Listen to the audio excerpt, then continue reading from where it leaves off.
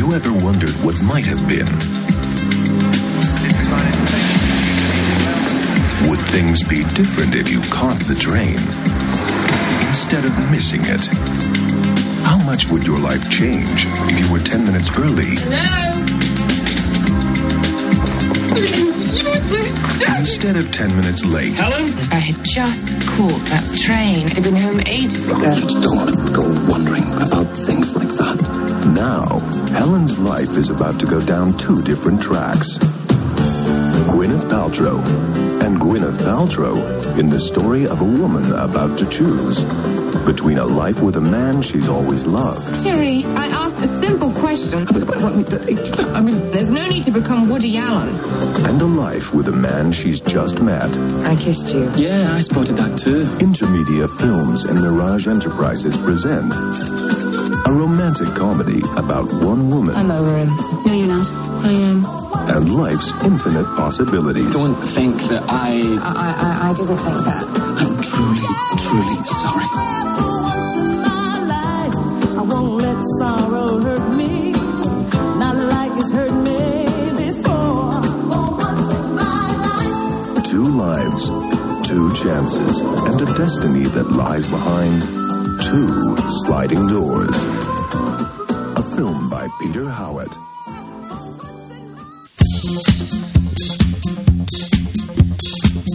Welcome back to the show. Welcome back. Good to be here. Beautiful night. Indeed. Love this episode already. Everybody out there listening, my name's Pete. And I'm Scott, and these are the movies that made us gay. Yay. Pete, do you know what timeline we're recording this episode in? Are we in the A story or the B story? I mean, I hope B, based on the final product, I guess. Well, I did get my hair dyed and cut into Gwyneth's 98 look. I love it. So I guess that we're in the B story. Sure. Works for me. Works for me. Oh, man. We got a good one today. Got a good one. So we Sliding watched Doors. Sliding Doors from 1998, directed by Peter Howitt, Yes, produced indeed. by Sidney Pollack, the late Sidney Pollack, Yes. with our friend of the pod, Joshua Clement. Welcome back to the show. Yay. Hi, guys. Welcome Good back. to be back. So we landed on Sliding Doors, and you wanted to do this movie, which is perfect because a young gay Scott loved this movie. Surprise, surprise. You loved a Paltrow movie? I mean, this is our first foray into Gwynny. She's very hot and cold with people, but I love me some vintage 90s Gwyneth Paltrow. Sure. And we were tweens during this time. Yes. I mean, giving away too much, but yeah, I didn't know if I needed to enter on a wind chime or not. Ooh, man, I don't have a wind chime sound effect. We need to get one. Yeah, here, maybe this will kind of take the place of the wind chime sound effect. It's kind of in the same vein. That's when we miss the tube. Yeah, you miss the train. You get We missed the train. a big boing. So wow, you guys Frickin' were little girl. so you guys were tweens. Yes. Watching this movie and loved every minute of it. Loved it. Awesome. Informative, showing me all sorts of things I didn't know before. Oh yeah. I mean, I feel like this entire movie just feels like a gay choose your own adventure. We get different stories. You can either make the train, miss it. Yeah. You can get a makeover in one. You're stuck with your drab brown wig in the other. Two types of wildly different, quirky men. Neither is what one would describe as a hunk. No, not at all. It's very British in this sense, it's all about the humor and the quirkiness is what makes the man. Yes, indeed. And also, I mean, Gwyneth's accent work in this movie is second to none. She really nails certain words in this movie that you can tell, well, I'm at least going to, nail this. Yeah.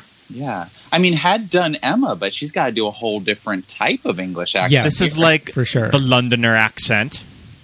Yeah. And she would have made this pretty close to Shakespeare in Love. And her accent of that movie is a little more refined. You can tell that she's working with a dialect coach, a little more playing Viola de Essex than she is playing Helen. Right. She's gotten that time, yeah. Yeah, and Emma as well. I feel like this one, by this time she was just like, I got this.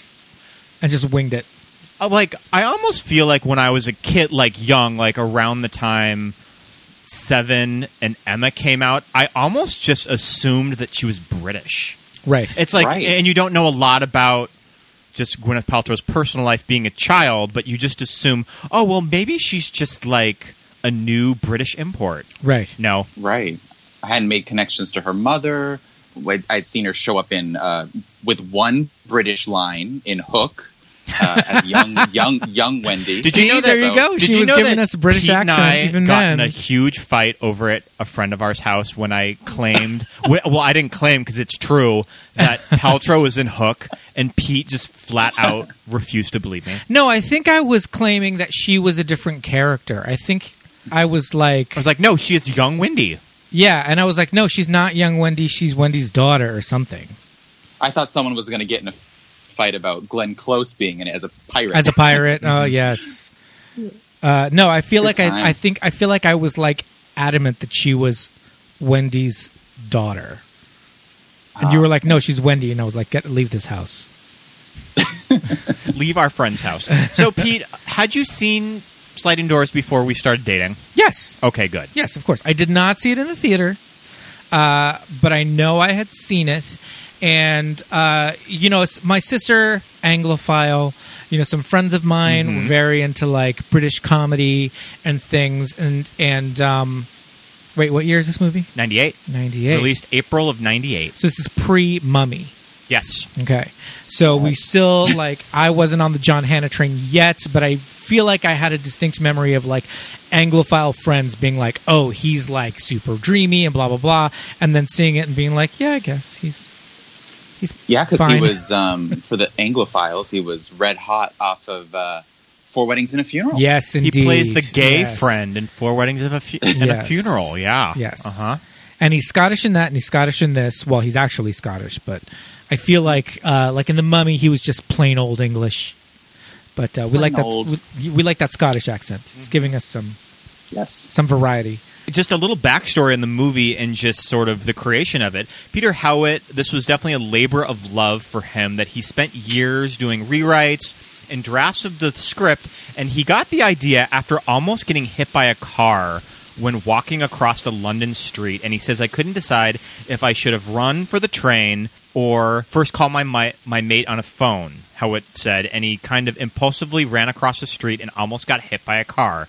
And that's when the idea of the movie came about, of just the different directions his life would have taken if he wouldn't have ran across the street. So that's sort of the idea of the movie, which I feel like Sliding Doors now, that's almost just like a term for a situation like this, and this movie is kind of cited for that. To blame for that. Mm-hmm. Yeah, it becomes so much of the zeitgeist. It's like, people start saying, I'm having my Sliding Doors moment. Right. What I credit this movie for introducing into kind of public like zeitgeist, like you said, is just like a flower in a really short blonde updo. Yes. The hair is iconic in this movie. Captivating. The makeover, get right. It's my favorite era of Brad Pitt's. Brad Pitt and his relationships. They were kind of matching hair. They were matching hair. He matched Gwyneth's hair because everyone knows that Brad is like a sponge that just soaks up whatever woman he is with. And some say that's a sign you can't be with someone who has the same exact hairdo as you. I don't like it. I don't like boyfriend twins. I don't like it. I think that it's weird. I think that it's kind of super basic. This whole boyfriend twinning thing is just, I'm not on board with it. And I guess they were kind of doing something similar. But yeah, there's those like iconic photographs of Brad and Gwyneth when he pretty much has her like, is it the B story where she gets the cute haircut? But yeah, Brad has this exact haircut, and it's iconic. We'll definitely post that on the Instagram. No, she gets the haircut in the A story because she makes the train. Okay. Is that right? Yeah. Also, going back to John Hannah is partly responsible for the film getting funding with Sidney Pollack because he was doing a meeting with Sidney Pollack, and he casually mentioned the great screenplay that he was about to make that needed funding, and Sidney Pollack thought the idea was interesting. He read the script, and that's where the funding with Paramount came through, right? Because Sidney Pollack with Paramount? Like that's a good person to be in the room with if you need funding for a film at that time. And this is a very Sidney Pollack type of movie because it's a very polished-looking studio movie. And I think that's just sort of Sidney Pollack's brand. But why do I have this image in my head of Sidney Pollack being like Gwyneth's like, Uncle Sid? Do you know what I mean? She probably knew him. I could see it. I feel like he just comes over for dinner on Sundays and, he just like will toss her the keys to the Porsche and just be like, go bring me the paper, kid. Yeah. And then he'll have her keep the Porsche. Now? Yeah, exactly. What movie would you like to make tomorrow? Well, you were telling me that this role was almost written with Minnie Driver in mind. Apparently, it was first choice Minnie Driver. Gillian Anderson also read for it. Ooh. And then Jean Triplehorn, I guess, had taken a meeting for Helen. And then, later in the process, they had cast her as Lydia. Sure. But yeah, I guess it kind of makes sense coming off of Good Will Hunting. Well, Good Will Hunting would have just been happening at the moment that this movie was probably getting made, so she wasn't quite the bankable star that she would become. So, yeah. In the Miramax fold. Yeah. I like Minnie Driver. I think she would have been a swell choice for this role. I think she might have been able to bring a little bit more comedy. Not that, Gwyneth's not funny or anything, but I feel like Minnie is just a little bit... can lend herself a little bit more to that, especially like physical stuff. I think it would have been a good fit for her. Yeah. But Gwyneth was great in it, so what are you going to do? I'd like to begin the conversation of just kind of talking about Gwyneth Paltrow. Because what I think is so fascinating about Gwyneth Paltrow, especially now, is that she's like a lightning rod for certain people. I remember I controversially posted on Facebook once, I'm kind of a fan of Gwyneth Paltrow. Like 10 minutes later, 10 deep comments of just people saying I was wrong. Which in some ways is weird when you think of, her being a part of the Marvel universe. Yeah. And, how this wellness company on the side has had such an effect on people because, there she is, these huge, huge movies. She's still a part of them, a small part. But, yeah. She's still there. Yeah. I feel like, well, on the one hand, if somebody's posting on their Instagram, like, I love so-and-so, regardless of my feelings, I don't think I'm the type of person that would go out of my way to say, oh, I hate that person. Like, who cares? That's my opinion. Shut up. Don't rain on my parade. Yeah. But suffice it to say, Gwyneth is a Paltrow, very controversial celebrity. She is just kind of like the dictionary definition of that's some white people shit. But that's kind of why I like Gwyneth Paltrow, is that I kind of appreciate all of that movie star bullshit. Like, I think it's kind of funny, and I do think that she's somewhat in on the joke. Like, I don't really think that she treats herself that seriously, and she does sometimes poke fun at her image, so I think that she's at least a little in on it. I think so, and clearly has the support of her peers. A lot of, her celebrity friends are commenting on that stuff and, posting. Yeah. And what I have to say about Gwyneth that I do enjoy is her ability to just kind of be supernatural in... not supernatural, but very extremely natural in a role, especially in her work in the Marvel Universe, which, judging from like what I would perceive her, persona to be, I would think she would just get a Marvel script thrown on her desk and be like, I don't know what this is. No, I'm not going to even look at that. But, she didn't. She said, Robert Downey Jr., I trust you. Let's do this.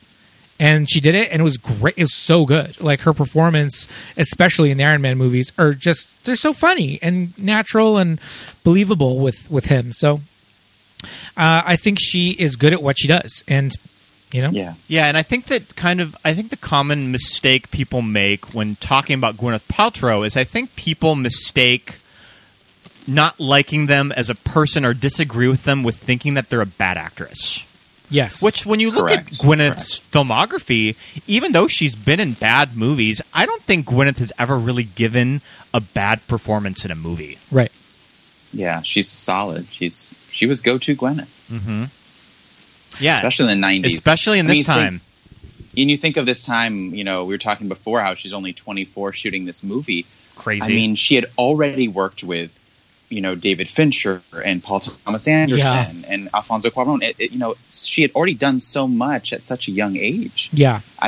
Maybe at a certain point, people just say, okay, I've done so much and it's time to just kind of walk away a little bit, but still keep my foot in, a multi-billion-dollar property like Marvel. Yeah. Well, I think that she just kind of stumbled into. She probably really did not have any idea that it would become what it did ultimately become. And yeah, I think it's just she doesn't need to make movies anymore, Goop is what it is, and she came from the status that she came from even before movies, so it's she never really had to do any of this. And I think today, if there was a 24-year-old girl who came from, the parentage that Gwyneth came from, this legacy Hollywood family, she'd get a lot more shit. From she has everything handed to her, she's got all these connections, blah, blah, blah. It's I don't know, where do you draw the line between, holding something against somebody when the work just kind of speaks for itself? Oh, definitely. So, and this movie falls in the year 1998, which Gwyneth's career in 1998 was a crazy roller coaster. I mean, she made, 5 movies? 5. So there was Great Expectations, Sliding Doors, Hush, Shakespeare in Love. There's one more. What am I missing? And A Perfect Murder with Michael Douglas. And A Perfect Murder. Yes. So most pretty big studio movies, and then she ends up winning the Academy Award early 99 for Shakespeare in Love. That's insane. I mean, bam.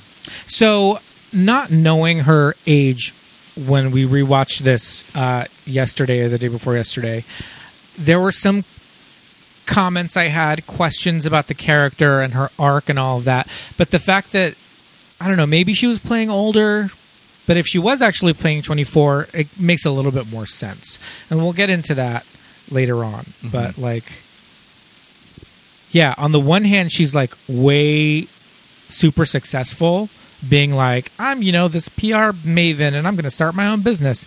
And then on the other hand, it's well, I'm a lowly, food delivery person. And it's okay, well, one makes sense, but now the other makes sense. So, yeah, 24 kind of puts it into a little bit better perspective. But that's crazy. I can't and still making some 24-year-old mistakes like stealing vodka from the company to start the movie. Yeah. I mean, I'm sure that many a 20-year-old has probably gotten fired for very similar reasons. Yes. Well, I have to say, in her character's defense, she did bring it back. Well, not only did she bring it back, but it was a public relations firm. It's they've got booze. It's there for a purpose, and what I don't think what she was doing at the beginning was stealing. I think it was just hey. That's true. That's true. Those men just had it out for her. She was the only woman. Yeah, exactly. I mean, I wouldn't do it, but I love that line, lesbian. That was kind of funny. Trying to be so 90s. Yes. So yeah, this character in this movie does have a female movie career, which is sure she's in public relations. Because pretty much you're either in public relations, you work for a magazine, publishing. Yeah, you're either in PR, publishing, fashion, or you bake. I would say architecture, but that's a male career, though. Yeah, architecture is for boys, clearly. Or you own a bookstore. Yeah. Yeah, or you own a bakery. And I love how in these movies the meeting always, it's top of the day, full staff meeting, you're always late. Yeah. But, it's interesting. I totally forgot, the whole idea of, getting fired at the beginning of the day, which... I don't know. I think that's kind of bullshit because usually they have you work a full day before they give you the axe. Come on. They make her turn around and leave right there. Yeah. She spilled her tea. She got fired. And now she's going to go get her purse snatched. Oh, my goodness. Well, in one timeline, at least. Yes. I mean, the girl can't win. No. I mean, So to set up the sliding doors, she is running to catch the tube. Do they call it the tube in London? Yes. Yeah. She's the underground or the going to get the tube. tube, and in one she makes it, and the other one she misses it Because of that damn little girl. That damn little girl playing with that Barbie. I mean, just solely based off a parenting choice. Yeah. letting your child. We just rewatched the Broad City Sliding Doors episode, and I love that the girl with the Barbie is a homeless. Is like a guy. He's not even a homeless guy. He's like a Wall Street guy. He's like a business guy. He's like a business guy, and he barfs right in front of her, so she has to walk around him. And then the other one, he barfs over the stairs. Yeah. So I guess this idea of the alternate timelines, had it really been explored in a movie before? I mean, this is very like I would see this in like a Star Trek episode or something, but it was very novel for the time. Yes, you know, when we watch a lot of interviews from the period, people are just like, talk about this crazy, wild concept, and it's like when we think about it, it's just like, well, let's just explore the two, alternate realities of one mistake. And it's interesting because the 90s in film, primarily independent films, started playing with stuff like structure more. Yeah. Now, you don't need to make a traditional movie that goes from point A to point B to point C. You can have fun with a timeline. Yeah, it makes you think of, Run Lola Run was a few months after this. Even as we head into The Matrix and stuff like that the next year, it's... Mm-hmm. We start getting funky with, timelines and dimensions. And then Christopher Nolan came around and just blew everyone's mind by telling a story backwards. Well, I think we have one Mr. Tarantino to thank for all of this nonsense. True. Yes. Mm-hmm. So I feel like even at the time, people were just like, you have to reference Pulp Fiction if you're going to talk about like non-linear storytelling in a movie. But I mean, like it's a fresh take on nonlinear storytelling and all that. But the alternate timeline stuff is cool, and the way that they would have it play out almost in the same scene in certain spots where I love that. Yeah, where she would be in the same location as things were happening. There's great editing in this movie. Yeah, there's really fun and that's the thing there. Is that when you're following two characters, this movie never gets confusing. I don't think that when you revisit it, I think it's very clear who you're following. Yeah. And they have fun with the cuts of the movie, of when they would transition to both Helens. I was going to say, it's never confusing. I mean, the injury at the beginning helps, but she doesn't even get her hair done until, a half hour into the movie. So, yeah, that's true. It's never hard. Yeah, I was thinking about that too. I was like, okay, well, she's going to get her hair cut really quickly because that's how we can tell them apart. But yeah, you're right. It takes kind of a minute. I want to talk about the friend that she goes to stay with. Well, I guess, should we set up a little bit more of what's going on with the story? Because the friend is crazy. What's the friend's name? The female friend? Yeah, Anna. So in one timeline, she catches the train. She meets John Hannah, who she had kind of seen in the elevator before. They have a little he picks up her earring, and you were very kind of in this COVID time that she puts the earring back on. Well, I didn't comment on that until the very last scene of the movie, but he hands her the earring. I mean, COVID, whatever. He hands her an earring that she picked up off the ground, and she shoves it back in her ear hole. Gross. That's an infection. I just don't know why she's always waiting to go into the elevator to fuss with her ear. Yeah. Just take a second. Yeah. But, in the timeline where she makes it onto the train, she just got fired, so she goes home, and her live-in boyfriend, who was expecting her to be at work, is busy, with one Miss Jean Triplehorn, the handsome Jean Triplehorn. The classic second leading lady of a movie. She can never be the leading lady. She's always the second lead. She is a saucy minx. Yes, indeed. Her character in this movie makes you want to grab her and shake her. She's just so captivating because she has this face. She's like this dark lady, and I always think of her in Grey Gardens, the HBO Grey Gardens, where she plays Jackie O, and she has scarves wrapped around her head and big Jackie O glasses, and I'm just like, she's so beautiful, but she's so awful in this movie. So Her the name one is Lydia. Lydia. So, Helen catches them in the act, and she leaves, and she goes to her friend's house. Well, on the other timeline, Helen gets mugged. She gets, thrown into a tree, cracks her head open. He doesn't take her purse, right? That's because the cop says that it was an attempted robbery. She put up a pretty good fight for that purse. Well, yeah, she ended up face first into the purse, and Lydia leaves just in time. Yes, and they cross paths, so she doesn't find out that the boyfriend's cheating on her, so she stays with him. And then that's where everything changes. So in our A story where Helen catches them, she's just like, you're cheating on me, fuck off. And she leaves, and she goes to stay with her friend. What did we decide her name was? Who has a nice place, Anna, yeah. Well, this is where I'm going with this. Anna, thank God Anna is just like 8th in line for the crown or something, because she lives in this fabulous flat, has no job, just paints to her heart's content, and is just like, sure, go and get yourself a $90 haircut while you are not contributing to this house at all. Anna is best friend material, I have to say. She sounds Irish, right? Yeah, she does. She sounds Irish. Yeah. I'm assuming she's a painter and makes money off of this. Why aren't we living here? I don't think there was any type of career for Anna. She had to do something. They went in the movie. Well, she is painting something at one point. Sure. And it's like a huge painting on a canvas. It's not just like, I'm just finger painting for the day. Like, she's painting on this gigantic canvas. So I'm assuming she's an artist and is just independently wealthy. Sure. I mean, why not? Yeah, she's doing really well Yeah. as, Helen that catches her boyfriend cheating has to go look for, sandwich delivery job in the paper. Yeah. Yeah, exactly. Because her, the house is beautiful, or flat, or whatever you want to call it, is lovely. Helen's not contributing at all. They fully make a point of saying it's been 10 days. It's like, all right, get a job.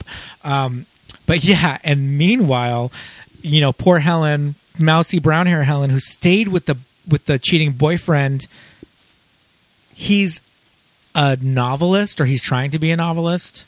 So he's not contributing. And Helen's supporting him, too. Yeah. She was supporting him doing PR, which she made a pretty penny at. But, I mean, you got fired from one job. Look for another job in PR. Where are you going to go back to food service? But you said that there was no jobs in PR. True. None in the whole city. With the big red Sharpie. Yep. Yes, I always love that. Like in Mrs. Doubtfire and stuff, they're always going through the paper with the big Xing out the jobs. I miss that those days. No internet. Well, internet, but, couldn't do that. Yeah. So she takes a job in food service, which the horror, She has 2 jobs in food service, too. She has her daytime and nighttime jobs. They just show her busting her ass waiting these tables. And I don't know. It's like, on the one hand, I mean, it's totally hard work. And the idea is to show how hard she's working to support herself and this deadbeat who's actively cheating on her. But on the other hand, you're just supposed to be like, wow, what a garbage person. She's waiting tables. She's delivering food. Why doesn't she just throw herself off that bridge? The pre-Postmates life where you got a big old basket of sandwiches. And you got to go to 50 million offices. That lovely Martha Stewart, Little Red Riding Hood basket that she has that she's filling with loose apples. Loose apples and saran wrap sandwiches. I love it. I do have a problem with this bar, though. Sure. I've been to London a couple times, and the one thing I noticed was quite different than America is that after work, everybody pours into the bar. Right. And they go right from work, and they're standing outside, and they, this bar with live musicians playing all types of music, by the way. Yeah. Is empty. Pretty empty. And if it was raining outside, this place should be packed. I mean, what's going on with this bar? Maybe they just live in a really quiet town. A lot of old people. I don't know. I love that song. I love that Amy Mann song that's playing when she's Gwyneth is sitting at the bar having a drink with that big beer. There's a great Amy Mann song playing. It's called Amateur. And I think that was probably one of the first times I ever heard that song was this movie. Yeah, the soundtrack. I just all the way through. iconic. I mean, we haven't gotten there yet, but living for Jamiroquai at this point. Aqua and everything. I think that this single was on the Barbie Girl album. Turn Back Time. That would make sense. I know a lot about Aqua. Yeah, clearly. We have a couple of clips of Helen and James.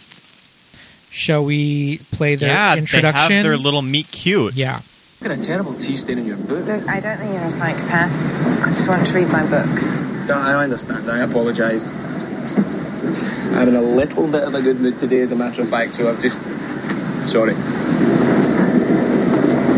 Have we met before? No, honestly, you seem familiar. I don't think so. Yes, you were in the lift just now. You dropped your earring, I picked it up. Oh, yes, you did. Thank you. Pleasure. Do you work there? I did do, but I've just been fired, okay? Oh, that's horrible. I'm sorry. It's okay, you didn't do it. I thank you for your concern and glad you're in a good mood, etc. Thank you for picking up my earring, but I just want to read my book.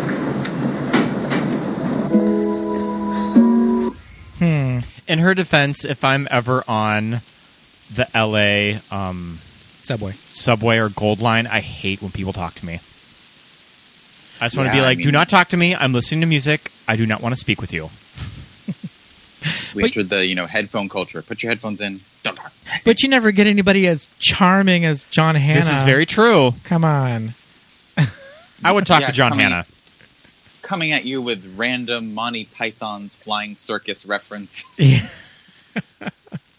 Although on the Monty Python tip, it's cute. It's like, okay, yes. He's, you expect one thing and he says something non sequitur and I love it.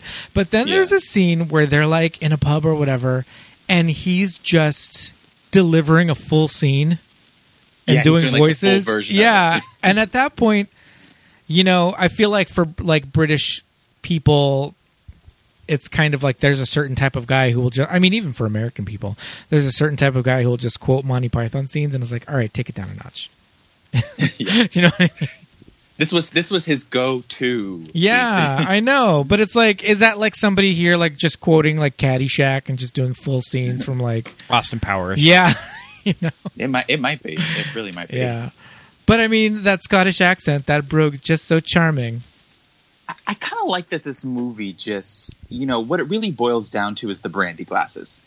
Yes. Yes. These are the main, like, MacGuffin of the movie. That's how wives catch their husbands cheating, is noticing a brandy glass that is not brought out it's a very special occasion to take out the brandy glasses. Yeah.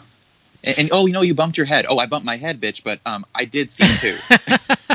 Well, also, she walks in at, just after crossing paths with Gene Triplehorn. He's in the shower, so he didn't have time to clean up after himself. And now she's in the bedroom.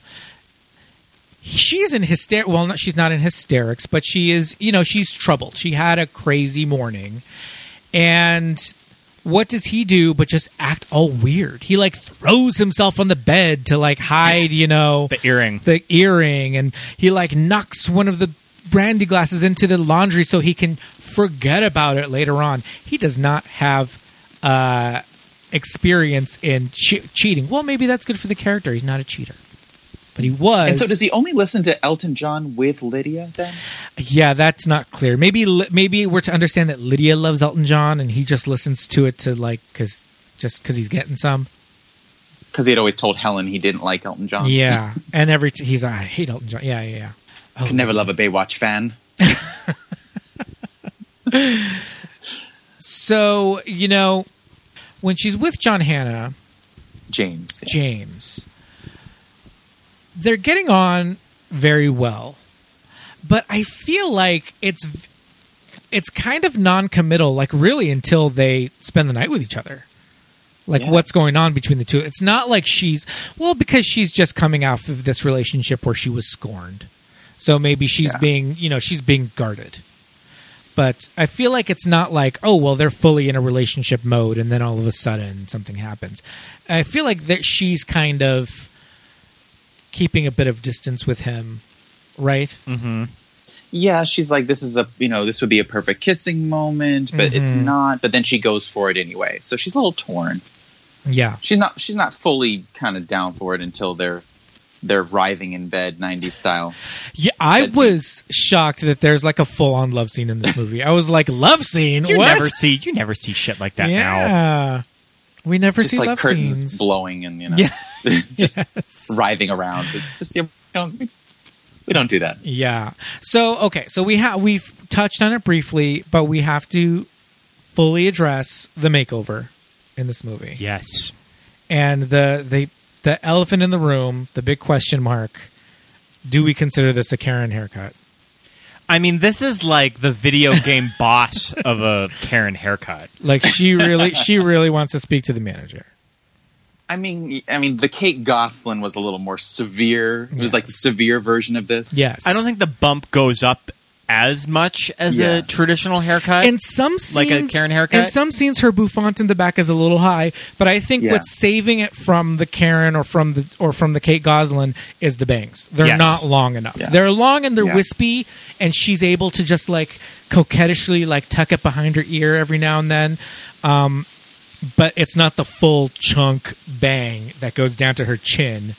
That's in the iconic Kate Gosselin photograph. We did watch an interview that Gwyneth was doing for Great Expectations, and the cut was growing out. So it was getting to be like it was more like a bob with It was bangs. like a bob length. So she was growing it out. Okay. And yes, and the brown hair is wig. Oh, wig. But what I do remember, or what I thought I remembered when I watched it again yesterday, I hadn't seen this movie in a while, I feel like I remembered it being more platinum. And I think it's just because I remember seeing the press photos of her and Brad. Yeah. And in those pictures, they were probably right after she finished making this. So she was just like, bleach it out. Because it's a little bit more PC, brown low lights in this movie. Whereas she I think could bump it up for PR, Yeah, right afterwards for the rounds, she was like, platinum, white. I want to, what's the color combination that Willem and James Mansfield always. So I remember it being lighter, but that's just like false memories. I think this haircut and just like seeing her just being like an independent woman, just like turning around in the chair. Yeah. That was just kind of the moment when you were just like, this is the woman that I want to grow up to be. Of course. Loved it. Montages with music. I mean, between that and the painting and, baggy pants. Oh my goodness. It's so satisfying. Yeah. Gwyneth has the right body type that she can wear like a baggy cargo pant and like a form-fitting top and just look like super chic. Yeah. I mean, you just really side with her. I know we didn't talk too much about John Lynch, who plays Jerry, the one cheating on her. But I know, Scott, we've talked about how we knew him from The Secret Garden. He's Annie Lennox's uncle. Annie Lennox is in The Secret Garden? Annie Lennox, yes, Lord Craven. From the Eurythmics? From the Eurythmics. But yeah, he's the uncle from The Secret Garden. Oh. I feel like I've only seen The Secret Garden once. So good. I enjoyed it. Mm-hmm. I enjoyed it. Holds up really well. But to me, he was always just kind of troubled and, withering. Sad looking. Sad looking, Even as a tween, I was like, I don't get this guy. Right. I just don't get him. You kind of think that she's a little out of his league.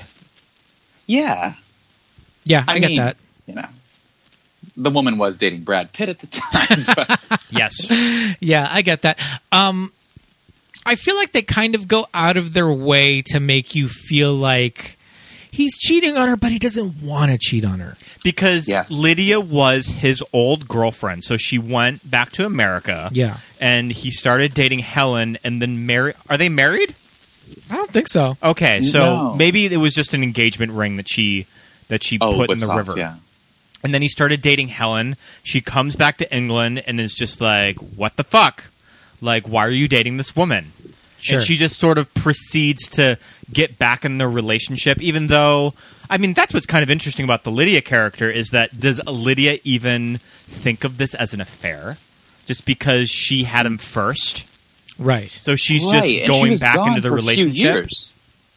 I think it's implied that it's a couple of years, yeah. Yeah. I don't know. That's a good question, what she thinks. She's horrible either way. I mean, she has a lot of issues. She's so mean. She finds out where Helen works, calls her to deliver food to her place of work, and then makes up some fake excuse to yell at her and says that she gave a bunch of her guys food poisoning She when just she didn't. wanted to yell at her and shame her. Yeah. For being a Just garbage person food service worker. It's just straight up vicious, this woman sometimes. Yeah. I mean, the worst part is the last scene she gets in the movie. I mean, that's like so awful. That's irredeemable. You kind of want her to fall down the stairs and lose her baby. Jeez. Well, that's another thing. I guess we'll get there when we get there, but it's like that storyline is the real storyline. Right. We go from rom to melodrama. Yeah, real quick. And Takes then a real sharp turn. And they don't wrap it up. But I guess if Helen is leaving him, then who cares, right? It's not Lydia's story, so who gives a shit what happens to her and her baby with the philanderer. So there's a moment where there's a shot of Anna. Is that the friend's name? Yes. Yeah. Anna is reading a newspaper, and the newspaper headline is just Harvey Weinstein just jerking himself off. Did you notice it in last night's viewing? Yes. Do you remember what the headline said? Well, anyways, it's about the English Patient winning Best Picture. It's like a royal affair or something. Wow. And it's there's like Juliette Binoche on the cover of the paper. But definitely like old Miramax just like giving themselves a reach around for and I the didn't English notice it Patient. till this time. I didn't notice it till this time, and I don't know if I was just more like really tuned in to any sort of Harvey creeping in there, but I finally saw it. It's these like, big what? TVs. Yeah, it must be. What is he doing? Sticking that in his own movie. I mean, I guess it's funny, but like given the circumstances, it's kind of an asshole move. Mm-hmm. Man, we've definitely been on a Miramax and Harvey kick, and that was not intentional. 54, Scream, and now this. And this movie, I don't think has a lot of Harvey Weinstein fingerprints on it. Like this movie speaks more to just how polished Sidney Pollack movies are. Right. I mean, you were talking about it earlier, but I had read that he was heavily involved in the editing process to make sure that it was streamlined and it wasn't confusing the two timelines. That Sidney was right there, not directing it, but guiding it. Well, I think what helped was the old book on tape, wind chime sound effect. That really helps you. Like, oh, okay, here we are. Do you remember that, having like books on tape when you were a kid, like little golden books, and they're like at the tone, yes. And it would be like a very like pixie dust kind of noise. Yes, I mean the synthesizer notes with the wind chime. The tension is building, people. Yes, indeed. I want somebody to mock up a choose your own adventure type of cover with Gwyneth in this movie, like an illustration. Yeah, like an illustration of a scholastic choose your own adventure. Yeah. So we've talked, I guess, extensively now about her hair, but I just want to add one more thing. The whole time I'm watching this movie last night, I'm just thinking to myself, weren't there like flowers? I feel like there were flowers. Weren't there flowers? And I'm just like telling in my head, and I'm not vocalizing. I'm not asking Scott, like, what about the flower? And I'm just thinking, I'll be damned if there weren't flowers in her hair somewhere. I'm like looking at the poster, like looking all over the place for the damn flowers in her hair that I specifically remembered. And I was like, maybe... Are you mistaking it for like maybe it was a premiere? A public appearance by Gwyneth at the time? Yeah, maybe she went on Letterman and had these flowers in her hair. And then lo and behold, here's her like big PR launch. She's back, ladies and gentlemen, and here she comes with this fabulous with those fucking flowers, with the goddamn flowers in her hair, and I was like, there they are. We get the party scene, and the song is "Use the Force." Use the force of those flowers, girl. Who performs Use the Force? What is this song? It's Jamiroquai. That's the Jamiroquai song. I love it. Yeah. He was so cute. And this is the scene where kind of like it's their little Back to the Future moment where like the two Helens are kind of like intersecting. Yes, So we she's- get a little, yeah. not a wind chime, but what is that? It's like a gong. Little faint. Yeah. Should have been a gong. Yeah, she's having a weird like Marty McFly at the Enchantment Under the Sea dance. And it's because she's pregnant. Is that Yes. why? I think Kinda so. Yeah. Not the morning sick. It's like the morning sickness alternative. We have this Sure. weird little faint in both timelines. Well, I thought it was because they were like intersecting a little too much. But Oh. that's just my like that's my like sci-fi brain thinking about it, like overthinking it. Little dimensional. Yeah. They can't exist in the same like space for too long, or else they'll start to like I like that. eat each other. Do you think that blonde Helen exists in the Berenstein Bears timeline? In blonde Helen, it's Berenstein with an EI, and brown-haired Helen, it's the correct way. I'm sure that there'll be like Berenstain. a future President Bernie Sanders in it too. Our current president, Bernie Sanders. But yeah, the party is the pinnacle of everything. Yeah, it all changes. The men have to intersect, and well, at least in that timeline. Yeah. We've also talked on this show, like on the baby boom episode, of just when I was young, always just being very satisfied with seeing a career woman succeed in a movie. Yes. And that's what I really like about that Helen portion. Yeah. Is like, I have Right. this startup idea and I'm going to make it happen. And she makes it happen. I love that. Yeah. There's something fun about seeing, your person achieve their dream and swirl around a room while the music plays. Yeah. Yeah. Wearing like a shawl. They're always wearing like shawls or like some kind of a wrap. or some kind of a wrap. Yeah. And also the idea is that the philandering boyfriend isn't like, pursue your dreams. He's just like, pay the rent. And John Hannah's just like, you do PR. Like, be a You're good at publicist. this, yeah. And you open your own business. Don't work for anybody else. And so he encourages her to like achieve her potential, whereas the other one is just like stifling her potential. Right. Yeah. Wear the shawl. Wear the wrap. Yes. Be the boss. Put those flowers in your hair, girl. He also has contacts too, because he got, whatever that guy does, he's an artist as well or something. Right. And now this party isn't taking place in London, right? It's taking place where Jerry has vacationed with Lydia. Is that right? Somewhere near there? No, I don't think so. I think Okay, we're still in London. And it's a launch of a restaurant, right? That she's helping to do. Yes, it is a restaurant, because there's Yeah. the whole conversation about they don't advertise for the new restaurant. Because the Baywatch lover wants he's starting up this bar or this restaurant. Right. That's right. Bar restaurant. Bar and grill. Bar and grill, yeah. Okay. Oh, That's right. Yeah. I forgot about Lydia and what's his name going out of town. Too much. She's got to have her big old monologue. Oh my goodness! Which we also have bits of the monologue. Well, we have the entire monologue, but we skipped over a little bit as far as clips are concerned. Of James and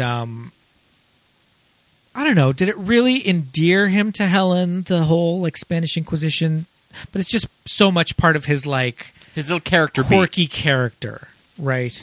So, do you want to hear that before we get into Helen? Just so Sure. we get a little bit more It's a quick backstory one. on James. It's a quick Yeah. one. Okay. Hey, remember what the Monty Python boys say? What? Always look on the bright side of life? No. Nobody expects the Spanish Inquisition. There it was. There it was. There it was. Do. Yeah. So, I also do love that little like piano key moment too. It's very like bewitched.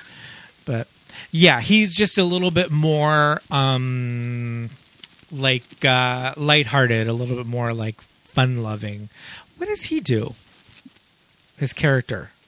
Is it ever even? I don't know, but their life seems to revolve around boating. Rowing. Or his life revolves around rowing. Is he a professional Coxon. I don't know what he was doing in the PR, but I mean, that's probably like a Condé Nast type of building. That's right. Sure. There's probably a lot of different things in that building. Sure, but yeah, sure, I don't know. sure. Interesting. So yeah, so like we were saying, he's got a little bit more like whimsy, to his personality. So he really encourages Helen to be more of an independent person and start up her own business, whereas Jerry is the opposite of that. And Jerry and Lydia go off on this vacation. I had a little bit of a problem with Jerry's friend kind of like narrating. Right. He's like, and you're doing this, and then you want this to happen. And I'm like, all right, guy, we got it. Like, it was a little bit of like expository. And I know that's hard. I know exposition is hard in a script, right? And they wanted to give the Jerry character kind of more of a character beat or an arc that he does feel bad about all of this. So I guess that you have to have your best friend that you can find too at the pub. Yeah. No, that hanging out in the pub humanity, yeah. Yeah, I liked the idea of that he's just, it's not sitting well with him, but the whole, best friend, like, let me get this straight, and then explaining it all to us. I was like, all right, there's got to be a better way of getting this exposition out. And he's also kind of getting some joy out of, Jerry's, circumstances. Like, and basically like he knew he'd messed this up, or, the balancing of the two women, he knows about the affair, but yeah. He's definitely a little narrator there in the pub and then joking about it. Yeah. But I guess you need to like round out Jerry's like character arc or whatever. But, he can't be all bad, like you said. And, brown-haired Helen is slowly catching on of this affair, too. And he knows that she's catching on. Because she trails him, going to the library. And Jerry thinks that he's going to lead her off the affair by inviting her on this trip, because he knows that she can't make it. And then he'll just end up meeting up with Jean Triplehorn, too. I mean, way to be sneaky and kind of obvious, but... I mean, yeah, I guess it makes sense. I always wanted to trail somebody like that. I always wanted to trail somebody like that. Preferably in a trench coat and big glasses. Yeah. Get in the back of a cab and just say, follow that car. I mean, there's a lot of big black coats happening in this movie. I mean, I've got a newspaper with some eye holes cut out in it just for that very. You always need that at a moment's notice. What was I going to say about Jerry? Oh, yes, the brandy glasses, which we've talked about earlier. Like you were saying, she's catching on a bit, so she will like question something, and every time she questions something, he like throws it back at her, like, oh, but I did it because of this, and why are you always questioning me, and all of that. Definite straight guy behavior. From what I've observed. Much? Yeah, he definitely throws everything back at her and kind of makes her question, herself, I guess. But yeah, I feel like I would kind of be done with him. What does he say? Like, all women are that way. Like, what's wrong with There's no need to turn Woody Allen. I feel like this movie was one of the first contexts I had when I was young into Woody Allen's personality, was that scene where she says there's no need to turn into Woody Allen when he's just ranting. Yeah.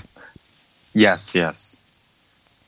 Yeah, that's right. I did think that was interesting. Mm-hmm. No need to turn into Woody Allen. Her Queen's English. So what? Yeah, I don't think I had gone down the Annie Hall, hole yet at that point. I might have, though. So, again, not having seen this movie in quite a few years, revisiting it last night, Helen, I think brown-haired Helen finds out that she's pregnant first. Yes. Right? Mm-hmm. Yes, and is going to tell him on the phone. And I was just like, what the fuck? Like, I don't know. I thought that was a little heavy. I was the whole time I'm thinking, okay, it was when she fainted. Split lives, when she fainted at work, right? And she's giving him a call. Yeah. Yes. And she finds out that she's pregnant. Then, blonde Helen and James had this. James, right? Had this crazy, sex scene that was kind of, out of nowhere, for me at least. And then she finds out that she's pregnant. And I'm just like, what the hell? Like, I'd forgotten all about that, like, where the stakes go in this movie. And the stakes get pretty high eventually. Yeah. And I feel like for this type of screenplay, you kind of need to have the stakes get pretty high, or else you're just... I mean, it just turns into a series of montages that Sure. you need to sort of up the ante a little bit with its characters. Yeah. Yeah, it's like the decision. How do we build to our climax? Well, there's going to be two Helens, and they're both going to have a baby with a different one of the guys. Yeah. Yeah, that at that point I was like, okay, now we're kind of steering into a different direction for this. And all the while, I was still had forgotten about the major, like, gaggerini at the end of this movie. Like, we're just like watching La La La and like, wow, she got knocked up by both of them. Oh man! But what's before she you gonna get do? into that, No, I know. we do have to talk about Jean Triplehorn's amazing monologue. Jeez. When they're at the bed and breakfast and she stubs her toe and he's talking to brown-haired Helen on the phone and he like hushes her up and he passes off her screams as people making love in the next like room over. And Jean Triplehorn delivers this monologue and she completely knocks it out of the park. I think she's so good in this scene. Yeah. That you kind of feel bad for her. Like, oh man, this does kind of sound kind of shitty for you. I know that you're kind of a terrible person and you don't seem very nice, but you kind of get an understanding in her situation. You feel kind of bad for her. I am trying to be your girlfriend, Jerry. I am trying to win you back. It's fairly simple. I am standing on the platform at Limbo Central with my heart and soul packed in my suitcase, waiting for the Jerry frickin' Express to roll in and tell me that my ticket is still valid, that I may reboard the train. Only the station announcer keeps coming on and telling me that my train has been delayed as the driver has suffered a major panic attack in Indecision City. We suggest you take the bus. That's what I am trying to do, you cripple!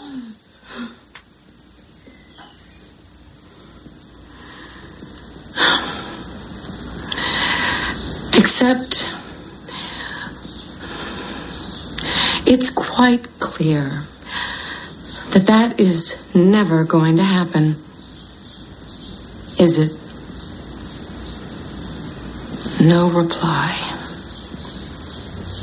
Perfect. So I'm not waiting anymore, Jerry. I am cashing my ticket in. I am taking that bus. Tell all my friends, never go back. Look at me, I must be crazy. Don't phone me for a while. Ow. Oh. No. Don't phone me at all. Ever. It's over.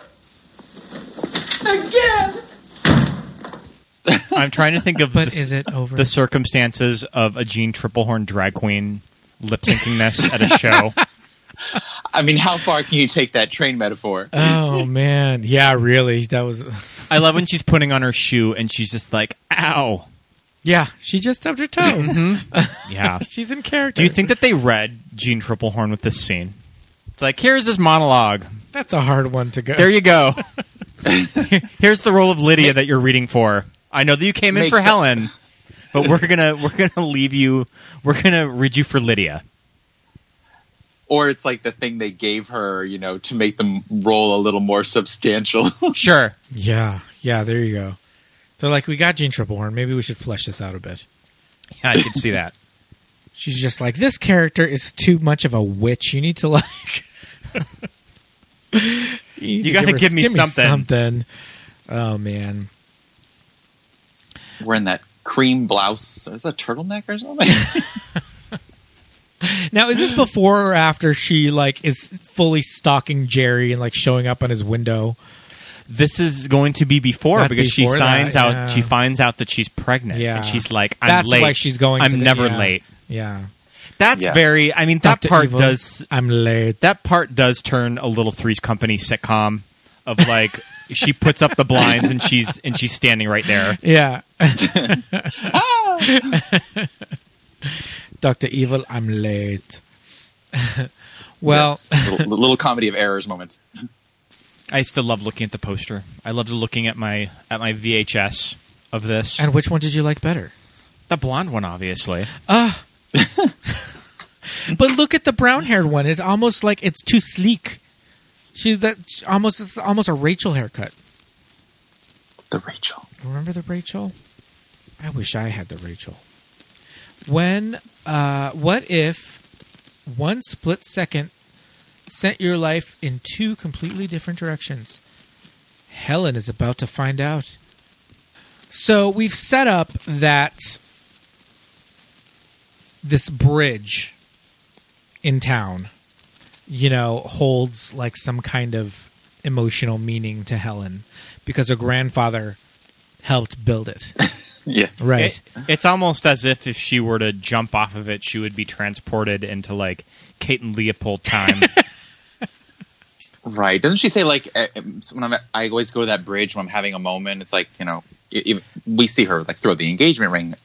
Which is such a movie thing to do. Like I don't think I've ever done that in real life. Whenever I'm feeling down, I don't have like a place, a specific place that if I'm ever missing, and Pete's like freaking out and is searching all of Los Angeles for me. I knew you'd be here. He'll just find me at like the Griffith Observatory. She's parking. Right?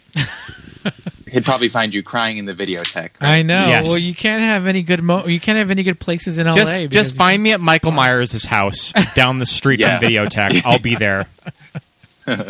Just crying. Yeah, so everybody and their mother is pregnant. Oh my goodness. Yeah. And by everybody I mean two Helens. Two Helen. She's very fertile. So we know that this bridge holds this like emotional, connection to her. And but what we haven't talked about is like James's crazy out of nowhere weird side wife. That like yes, he's taking care of his mother. Because you kind of are seeing all this progress, and you're like, oh no, should I trust this guy? Yeah, is he going to burn her as well? Yeah. And then we find out we get kind of like a teaser like switcheroo scene where we see him with his mother who is elderly, and we see this woman, this mystery woman who clearly seems to be like a spouse or a girlfriend or something. And how does Helen find out? Oh, she calls him. No, she goes to his work. And the secretary's like, oh, yes. he's like somewhere. Oh, he's there with his wife, and she's like, what? What? Yeah. Let me stand against this wall and get emotional about it. It's like a secretary, right? Or like a front desk woman or something. And that's how she finds out. At his nameless job. Yes, it doesn't matter what he does. So that's when blonde Helen kind of is like starts to like unravel. Which is conveniently timed. So it's got to rain.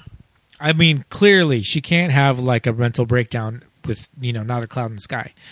We need to have torrential downpour, which we get. I mean, I love any movie scene with two characters meeting up in the rain. Not an umbrella in sight. Breakfast at Tiffany's, 4 Weddings and a Funeral. All have major romantic climaxes in the rain. You need a good scream in the rain. Yeah. Ah, yes. And it's London. It rains a lot. This is true. It's true. So he kind of lets her know that, yes, he is married, but he's also separated, and he's going to be divorced soon. And this whole, like, convoluted, my mother's sick, and so we're putting on this charade. So that, she doesn't get upset in her, like, waning days. It's a bit of a stretch for me, but, I guess it works for the script. we got to make this really dense at the end, Pete. We just got to, pile it all in there. Yeah, seriously. I felt like it got, I don't know, not that it came out of nowhere, but I guess you did need you needed more conflict for Blonde Helen. Yes. Because otherwise she was just living like this charmed life. She just lives this perfect life that she missed the train on. And does she tell him that... No, she doesn't tell him that she's pregnant.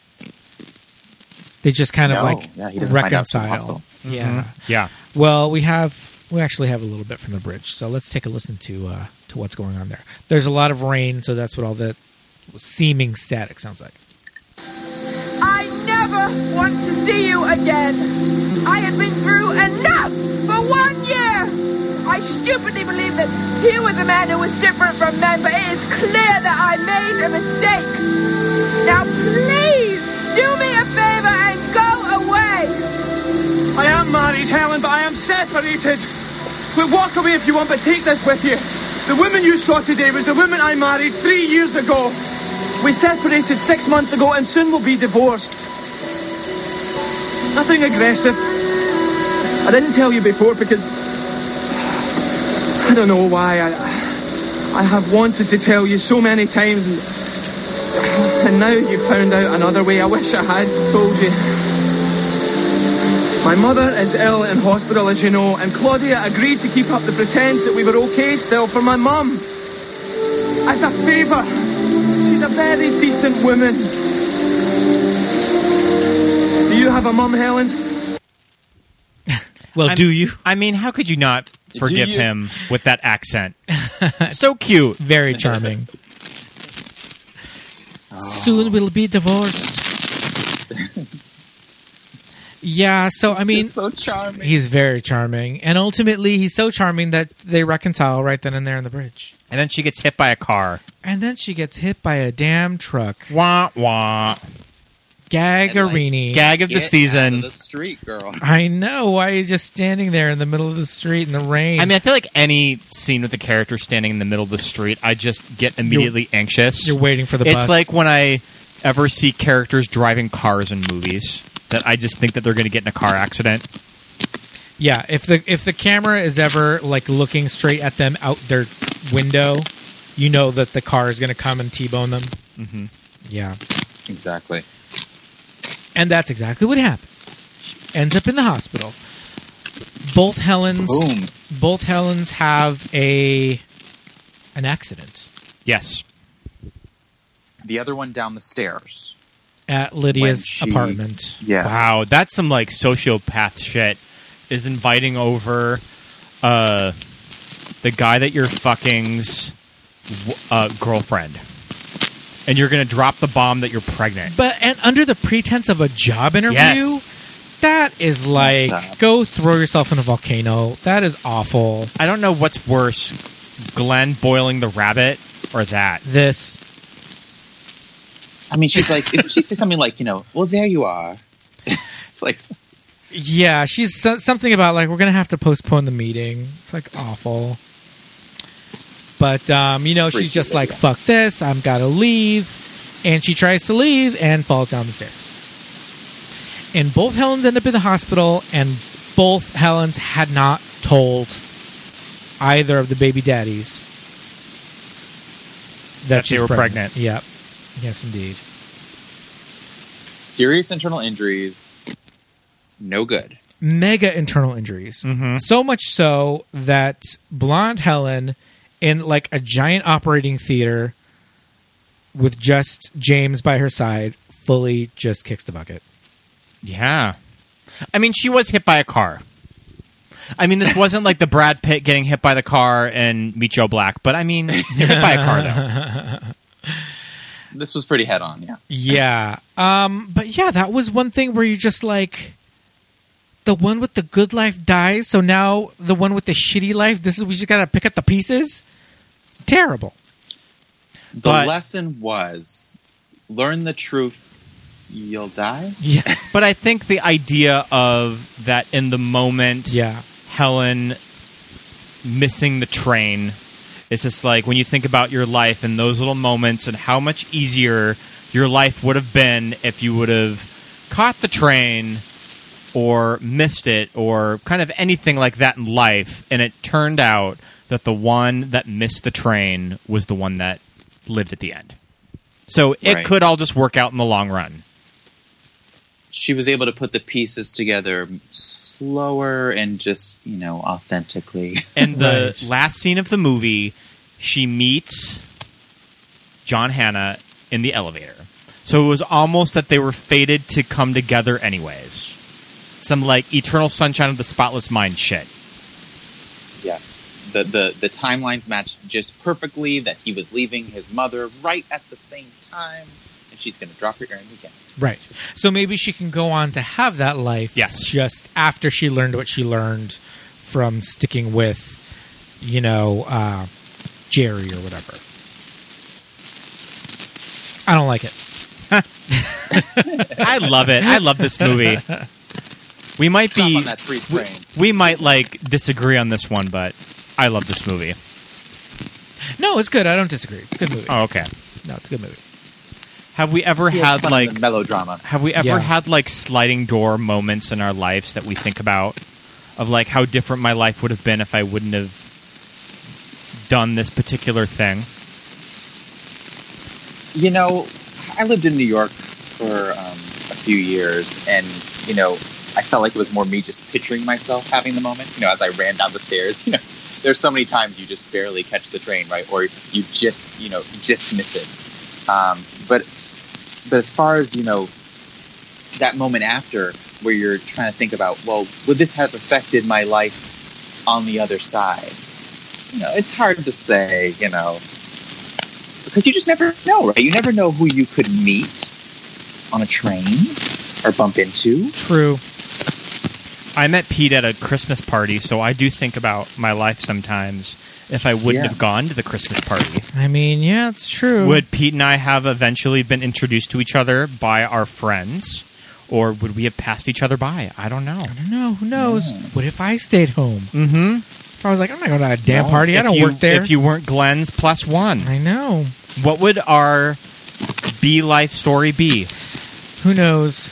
We'll have to write a rom-com about that. Mm-hmm. Oh, man. I mean, we definitely recommend watching this movie. But what about this movie just really hits home to little, 12-year-old gay boys? Makeovers, Gwyneth Paltrow, career woman. We're checking off all of those boxes. She's got a little sass. Yeah. Yeah, she's got a little sass in there. Yeah, she's got some sass. Little innocent 12-year-old, 13-year-old Josh was curious when she talked to her customers and told them about giving her boyfriend a blowjob. This is true. Didn't know what that was. Yes. You had to think about that one. Oh, man, I forgot about that. What's she talking about? The innocence. True. Paltrow is just like my personal gay leading lady avatar. When I'm running late for work or something, I like to pretend that I am Helen with my long brown wig. When it doesn't work out, you give the grumpy face. You've just missed the train or missed the whatever. Oh man, we briefly talked about the Broad City episode that's called Sliding Doors, where it's the episode where Abby and Alana meet, and they do a whole episode that's like a tribute to Sliding Doors. And we just watched it before we recorded, and I think that episode's really cute. Listeners, you should go check it out. They do a really good job capturing the tone of this movie in a Broad City episode. Yeah. Complete with like the soundtrack, kind of little scene homages. There's a makeover. There's a makeover. There's two makeovers. What's the guy that's cutting off ponytails? Yeah. I forgot his name. Oh, the snipper. Yeah, the snipper. Yeah. That's like some John Waters shit right there. Somebody that just cuts off ponytails and runs away. I've seen that one, and I watched the Frasier episode. I mean, that's the cool thing about this movie in a lot of ways, late 90s, is that there were so many sitcoms that emulated this plot line or this, style of, what if you did or didn't. I watched a Frasier episode the other night in preparation where he goes on. He does a dating service, and in one he does the dating service, and in one he falls and breaks his arm basically. And it's kind of fun because I know you two are fans of her. Heather McDonald, a young Heather McDonald, stars. Welcome to Juicy Scoop. I'm Heather McDonald. Yeah, she's one of the girls that he goes on the speed dating with. But it's kind of cute. I wasn't a Frasier watcher, but I definitely looked up a list online of just all the different sitcoms that did the same thing. Yes, like the Unbreakable Kimmy Schmidt episode, Sliding Van Doors, which shows an alternate timeline where Kimmy does not get into the Reverend's van in 1998 because she doesn't want to miss seeing sliding doors. And there's also in that episode a flash forward of Titus, who is now starring in a fake sequel titled Sliding Doors 2 Tokyo Doors. So yeah, there's quite a few, like we said, it's just embedded itself in pop culture as like just the idea of the what if moment, if you missed your train or any kind of sliding door, a van door, a screen door. So. The soundtrack makes it so fun too. I think back to the days where you did have movie trailers like this, which publicized the sound, who was on the soundtrack at the end of it. In this case, Aqua. And also, we should mention this Dido song that's in the closing credits. Thank you. Yeah, that song did not chart until like 2 or 3 years later. 3 years later. And that charted in America, and then Eminem sampled it for Stan. That Dido, man, she was like the Lizzo of her time. Mm-hmm. No, she wasn't. Like, is Dido the reason? Is Dido the reason why we stan celebrities? Yes, we say stan. Yes, the song "Stan." It's "Thank You" from Sliding Doors. Right. Yes, indeed. Yes, indeed. She was writing for Britney Spears, and she was like just on the underground. Like I got the Dido album came out a year after this movie, and then that song, like you said, didn't chart for another 2 years. That's crazy. I also, Scott, you pointed out that this trailer does that awesome thing where the guy in the trailer goes, starring Gwyneth Paltrow and Gwyneth Paltrow. I'm such a sucker for that. Love it. And this trailer gives away the last shot of the movie. It did? Without context. Oh, it does, with them in the elevator. Oh, sure. Yeah. But you don't know yet. Yeah, we don't know anything. No context. We're good. That trailer, it almost sounds like they're doing an audio sample of Werewolves of London in it. I'm sure it's just some sort of like a sound effect library song that was free, if not really cheap. I thought that too. Yeah, I thought that too. Shows all these people bustling through the city, which I don't think is even in the movie. Right. You're like, is that even London? Wow. Sliding doors. Oh, Gwyneth Paltrow, will you ever be back on the Oscar stage? Probably not. She's probably a one and done winner. Yeah. Which I'm sure she's fine with. Yeah. Blythe is very proud. True. Blythe is just, oh man. I still like Shakespeare in Love. I just did a rewatch of Shakespeare in Love, and I think it is very charming. Yeah. It's very charming. I think it is a very warranted win. I think she's really good in it. And people always kind of think that she ended up stealing the category from Cate Blanchett for Elizabeth.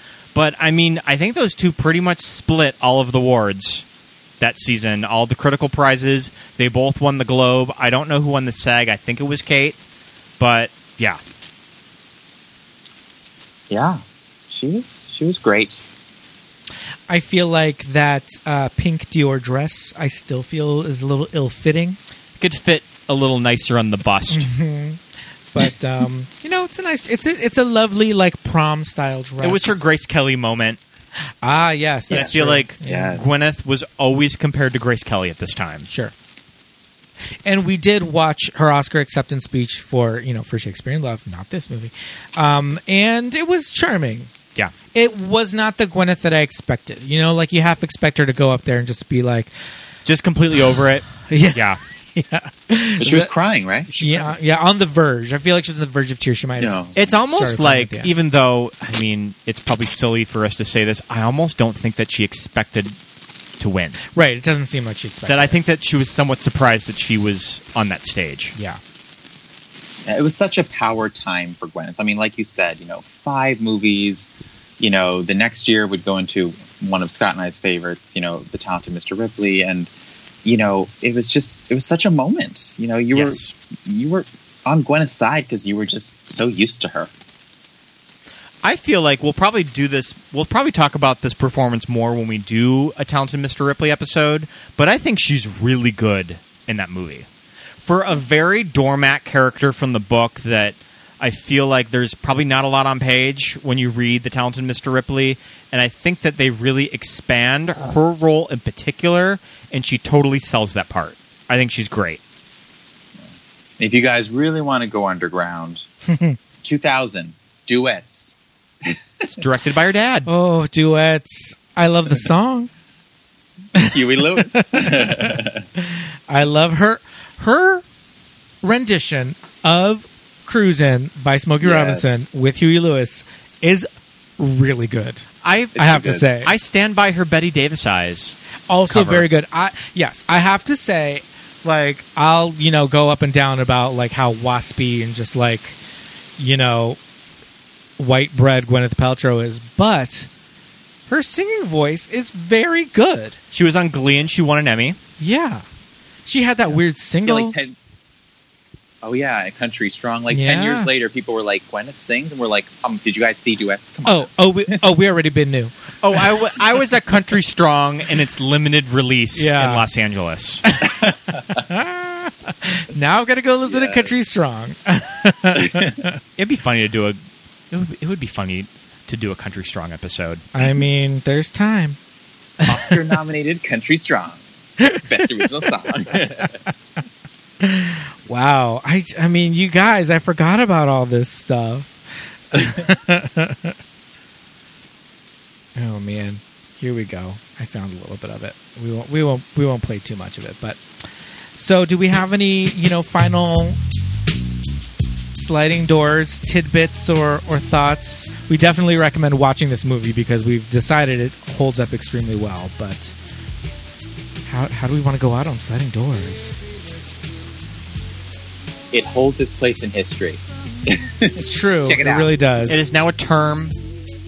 Yeah. Just the sliding doors moment. When you think about missed opportunities or like not catching a taxi or a bus or a plane, of how different your life would be. Yeah. I agree.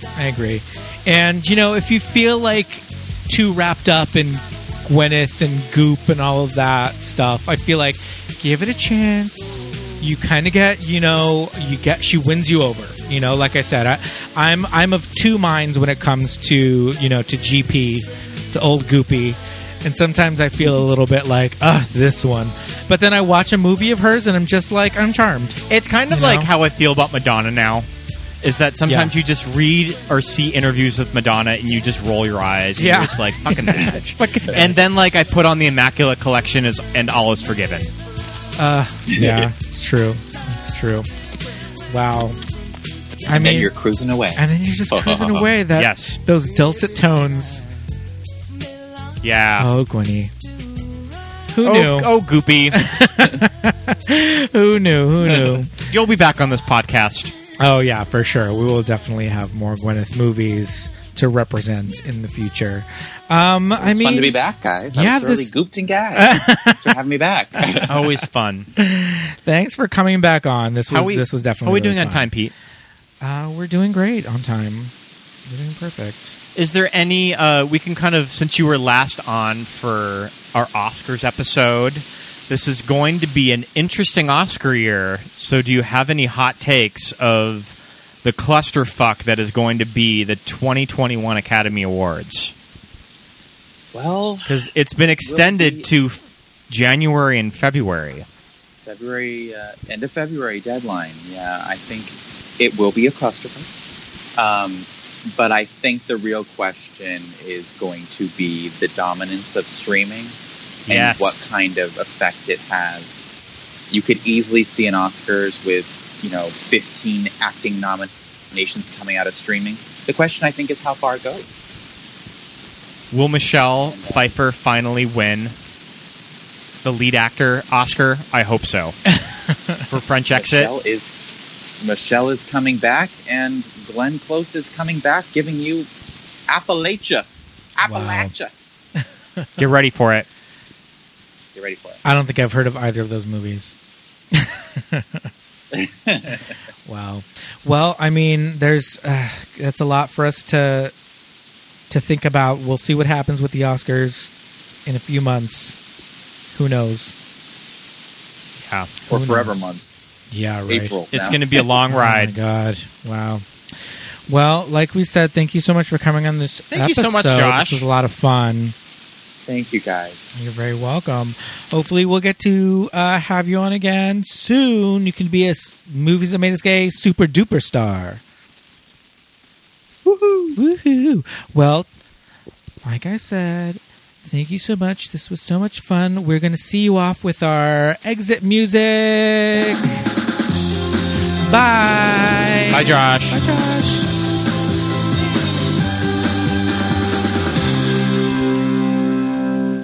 Wow.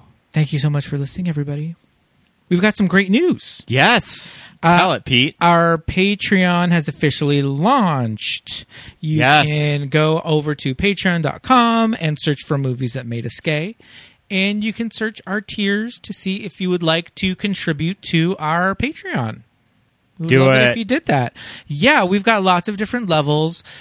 Starting out as just $1 a month. You can get a shout out on every single episode of Movies That Made Us Gay. We'll shout out your name and your Instagram handle on every episode for the low cost of $5 a month, which is what? A trip to Starbucks? One trip to Starbucks. Yeah. You can get yourself not only the shout out, but you can also get yourself our monthly newsletter. And the newsletter looks pretty good. The newsletter looks more than pretty good. It looks amazing. It looks great. It looks amazing. And you'll also get a handwritten postcard from the two of us. That's $5 a month. And for our $10 a month listeners, and that is 2 trips to Starbucks. That is 1 extra value meal at McDonald's. Come on, you guys. You can handle it. For that low price of $10 a month, you can get our bonus episodes. Each month, you'll get a bonus episode.